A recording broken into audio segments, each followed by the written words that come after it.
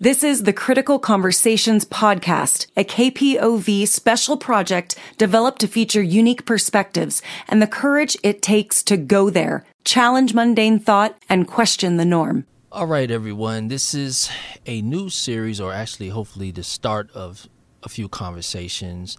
My name is Terrell Young. I'm with my wife, Kimberly Young, and we're going to call this the Couples Conversation, right? And so it's basically us chatting about our experiences and things that we've seen, which is, quite interesting living in Central Oregon. And let's go ahead. Hey, let's get this thing started. We're just going to chat like we would at home, right?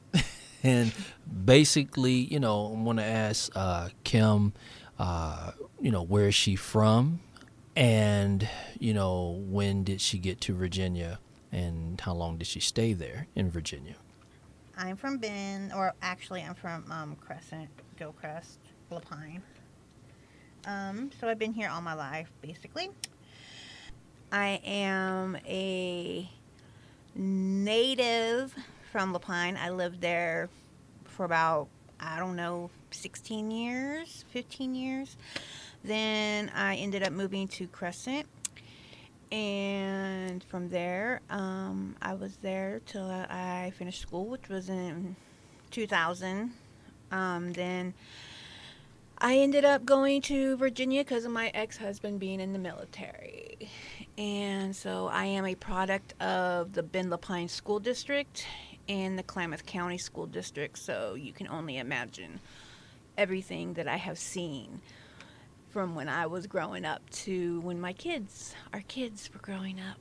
So, yeah, basically, it's a big, giant change coming from an area where I'm living in Crescent and Gilcrest.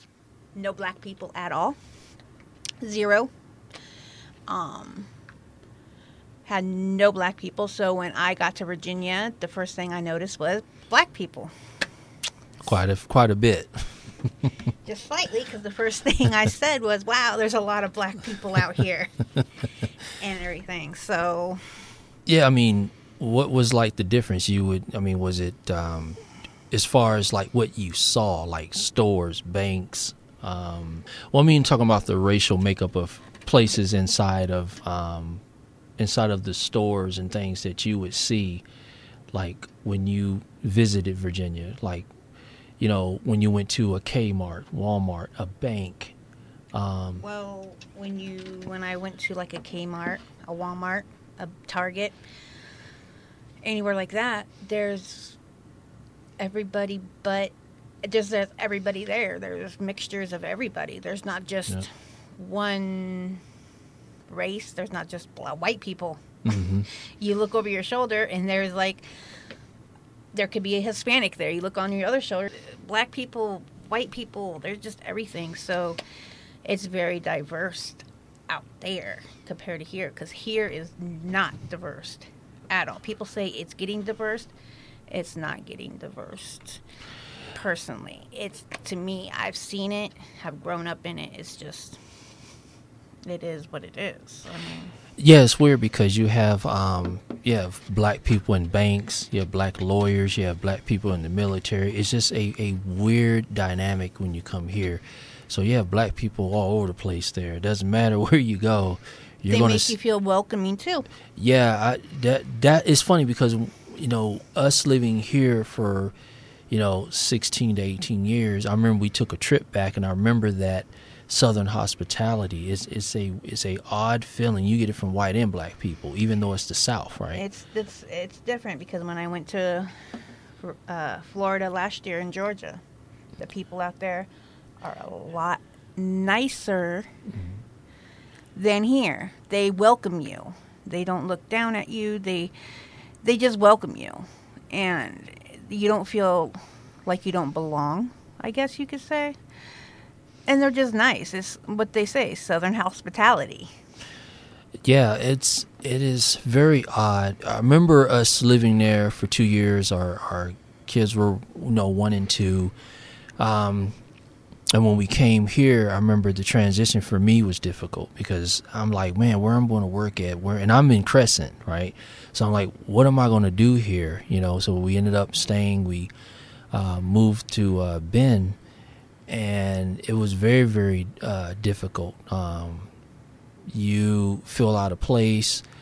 You don't feel like you're wanted there. It's definitely different. And even when people are friendly, it seems that they really don't want you there. That's just the general feeling that I got. There's these kind of like microaggressions that they do to show you that you're not really a part of this Bend community. And one thing I want to definitely talk about definitely is, the white privilege that you have being here. And that's kind of where I got a lot of my information from based on before I was even doing activism here. Like, what were some of the things that you noticed? And we can even start in Virginia. I remember you was a manager at Rite Aid. Remember that? Yep. I was a manager at Rite Aid, and Rob, our friend Rob, he's like my brother. He's like your brother or whatever. And he was working there, and we had another associate that was black that was a cashier there. And working on the strip, you get Virginia Beach, oceanfront. So you can only imagine the type of people that are out there. And a lady came up to me and said, I was like, he can help you. My cashier can help you down there. He was, he's black. So she said, no, I don't want him taking my money. I don't want to go to him. And I said, okay, well, if that's how you feel, then I have the right to refuse service and you can get out of my store. Yeah, I remember that. You were pretty hot and pissed off when you came home and told me that whole situation. But it's a lot of situations like that. It's just like happen. Another situation where we were staying in a hotel and people next door didn't think that anybody was next door. And they called our kids the N-word. Yep. And I heard it. Yeah, I remember that. Yep. They ended up getting kicked out. They got kicked out? Well, she didn't get kicked out. She went out the back door because I told her I was waiting for her outside in the hallway. Yeah.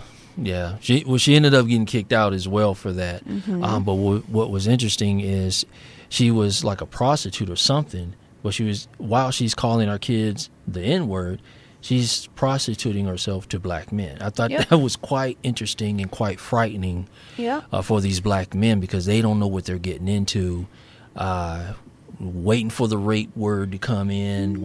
I'm sitting there like, wow. So we got it back there as well as out here. So no place is exempt from getting that because our kids got it here too.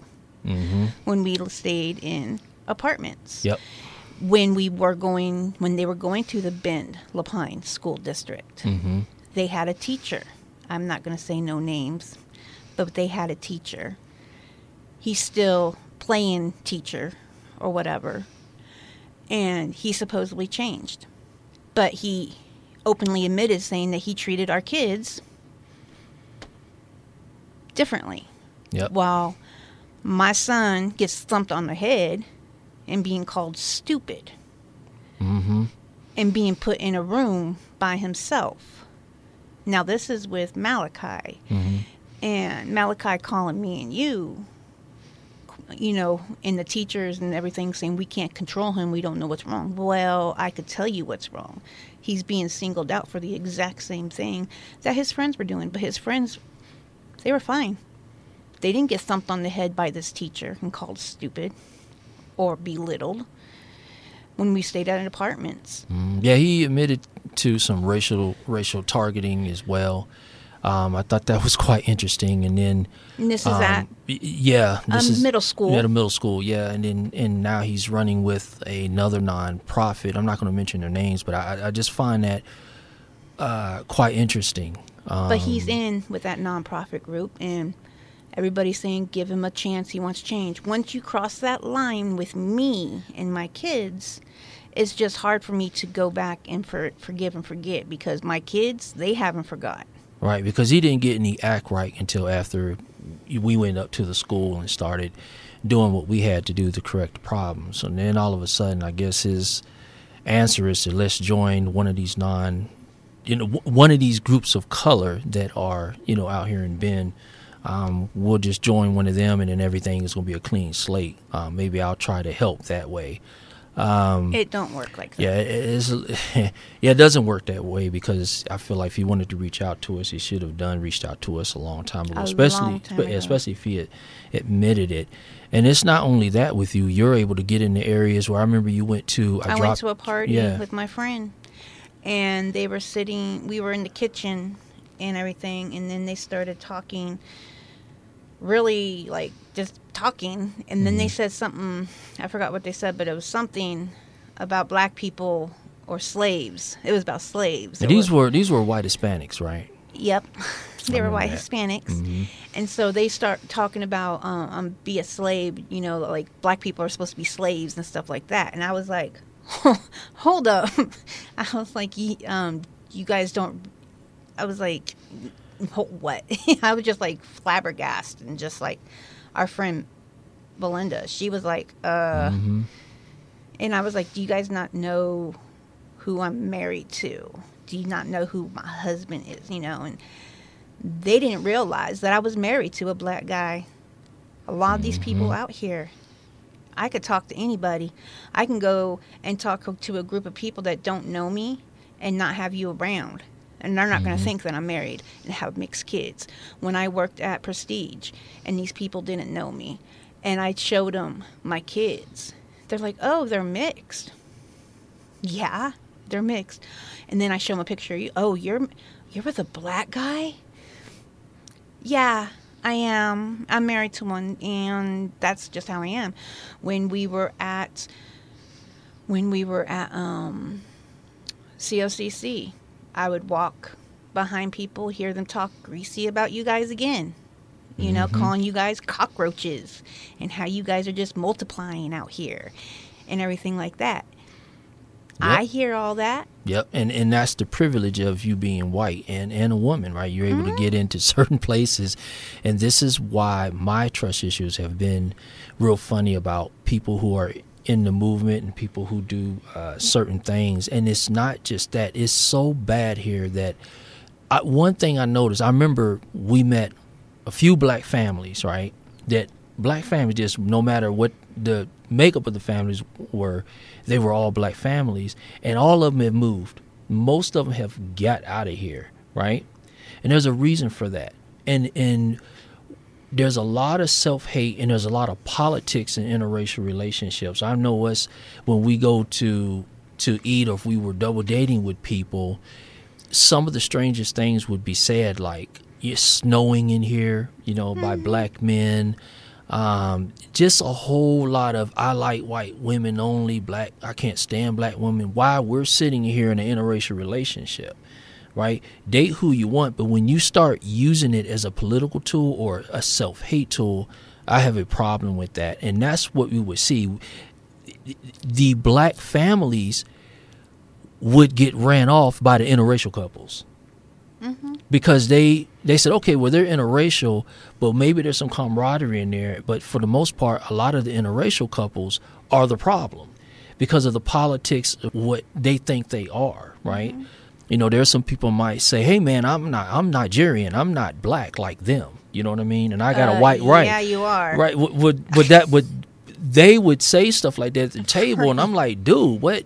So that mindset of what's going on, and then the white woman is sitting there agreeing with the stuff. You see what I mean? The white woman has issues too. Right. They're agreeing with it, and I'm sitting there like, man, what kind of town am I in right now? What does that really mean when you have an interracial relationship? And that goes from everything, when I was at CLCC learning about, I remember the white women would always ask, why do these white men like all these Asian women? I couldn't understand that at first. That was my beginning of studying white supremacy. And what happened was there was a guy sitting at the table, but I didn't know he was, suspected white supremacist. And he was talking about how they're going to Asian women because a lot of them, in Asia, and this is just the way it is in some cases, a lot of them have the same white supremacist thinking as them, right? So they would choose the Asian woman. So when I would see them together, right, I'm always having a red flag. Doesn't mean anything. They always throw up, hey, this is just interracial relationships. But there's politics in that too, right?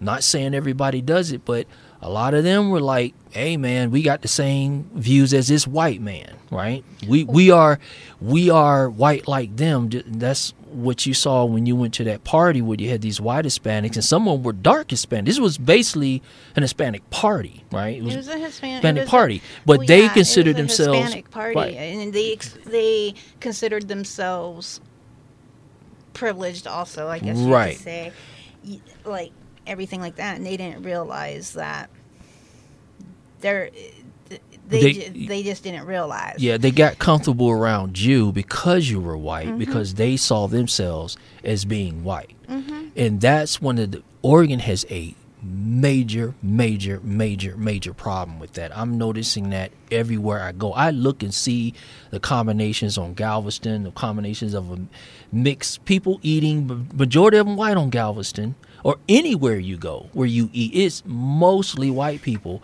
or people who have that little tone, that little olive skin, you know, kind of there's something, right? But they all basically believe in them being perceived as being white people, right? And those are the, and even the dark, like people from India, I've had, it's a whole lot of, they get on code. Like when I walk into a restaurant, there might be some interracial couples there, everybody having a good time. But when I walk in, all of them, the dark Hispanics, the Indians, the Asians, everybody will get on code and look at me some type of way. And you'll hear the little snickering and this and that. Oh, yeah. They've even clenched their purses and locked their doors. It's like, yeah, I might be. But see, here's the issue. Soon as there's a war in Asia, if we went to war with India, we went to, you see what I mean? Then all of that gets thrown out the window because now the white supremacists, they're basically going to say, oh, no, you're not with us anymore. We're going to revoke that card. You know, you ain't with us anymore. Not really. And you never really was, right? But that's part of the problem with trying to fight white supremacy out here is you got too many people on code with each other against us, unfortunately. And that's why I tell people that you've been in situations where you've had the privilege to see certain things, and I've seen it too, even with my own black people who live here, who tend to have their own anti-black views. We've had black people that work with you. I remember there was a female that worked with you who was black, right? But she was adopted, right? So we know where we're going with this, right? She was adopted. And she was working where you was, and what happened with her, Kim? Tell them what she said real comfortable in front of you. When you, I think it was at lunch. I think y'all went to lunch or something like that, and it was a black female who didn't start there long. I just know something about you saying that she was talking real bad about black people, right? And this was at Prestige, and her husband was white with one of them beards, like a, you know, That all black men or something. Yeah, that girl. Remember her?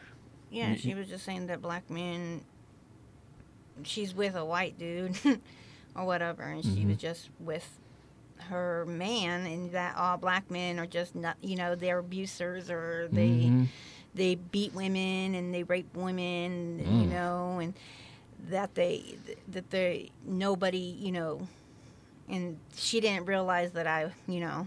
And this is a black woman. Yeah. She was just saying that all black men rape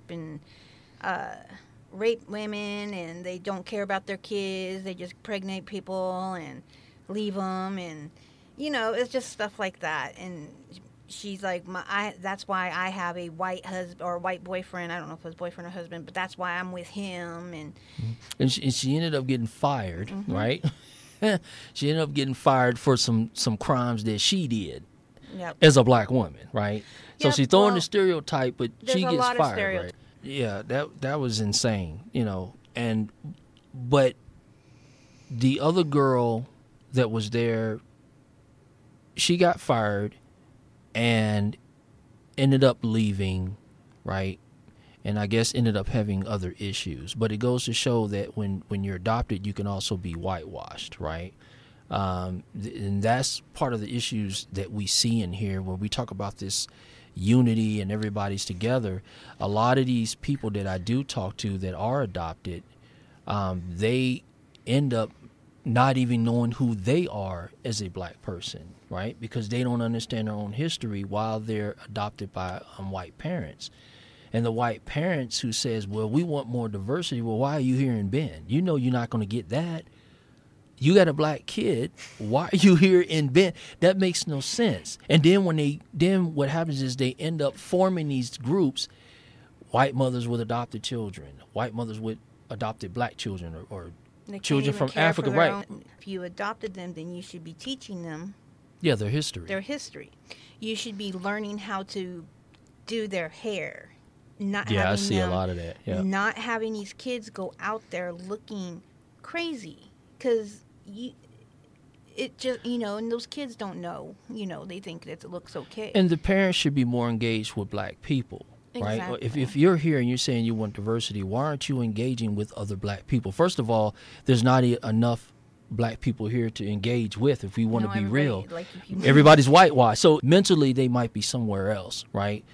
They might not have the same experiences, and that's what I've noticed. People have to realize, also we're having mixed kids or kids, adopted kids or whatever. They're going to have our kids. They didn't have it easy out here at all. Nope. And when we stayed at the apartments and they come rushing in crying, saying that these neighbors up front said, "Runs, little ends, run." Mm-hmm. I remember that. And then Michaela, being called out names, and everything like that, and having his mom come over and knock on the door. I remember that. Saying, she was raped by a black guy while she feels intimidated and everything, while you're standing there eating the salad by me. Mm-hmm.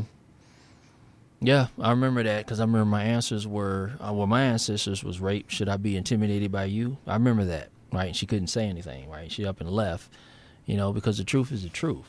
But truth be told, her son actually changed. Yeah, he changed, yeah. He changed. He did. Both of them did. Yeah. And so change can happen. It's easier for a child to change than an adult, to me. The school system out here is a joke to me. I went to Bend La Pine School District, and when I hear people say, "Oh, they're elected in, this is what change is going to happen." Change not going to happen. It hasn't happened. This school district has failed so many kids. My son still deals with the fact that his son or his best friend killed himself over Bend La Pine School District. Yeah.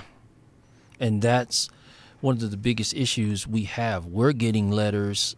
It's interesting that nonprofits, especially places like COBLA and a few other people, are getting letters from these parents saying that their son was called the N-word, or they had their hair pulled or choked. But see, you see who they're turning to. They're coming to COBLA and other people because of the school system failing them. Yeah, I agree. We've been getting a whole lot of emails and letters, and I know that Ricardo and a few others, Shandell and people like that, have been talking to our school superintendent. But this is a major, major issue. And yeah, I mean, it's, hopefully we can have change, but I just don't see it anytime soon. We have the most people of color up there, but we have certain people that I know that I've talked to that say they don't even have any power to really do anything. And that's sad. Eventually we're just going to have to say, hey, I ain't worried about the election. I'm just going to do what I got to do. One strike rule or 1, 2, 3 strikes you out rule. I'm more concerned about the safety of all kids, but the kids of color as well. They need to be able to have a safe environment to learn. It's crazy, but hopefully we'll get there. So yeah, this is our first conversation of the couples show, or the couples conversation. And join me next week when we'll have another conversation. What will it be? I don't know. We're just going to flip a coin and just kind of chat about what we want to chat about. I'm Terrell Young of KPOV. I'll see you soon. You've been listening to a KPOV Critical Conversation.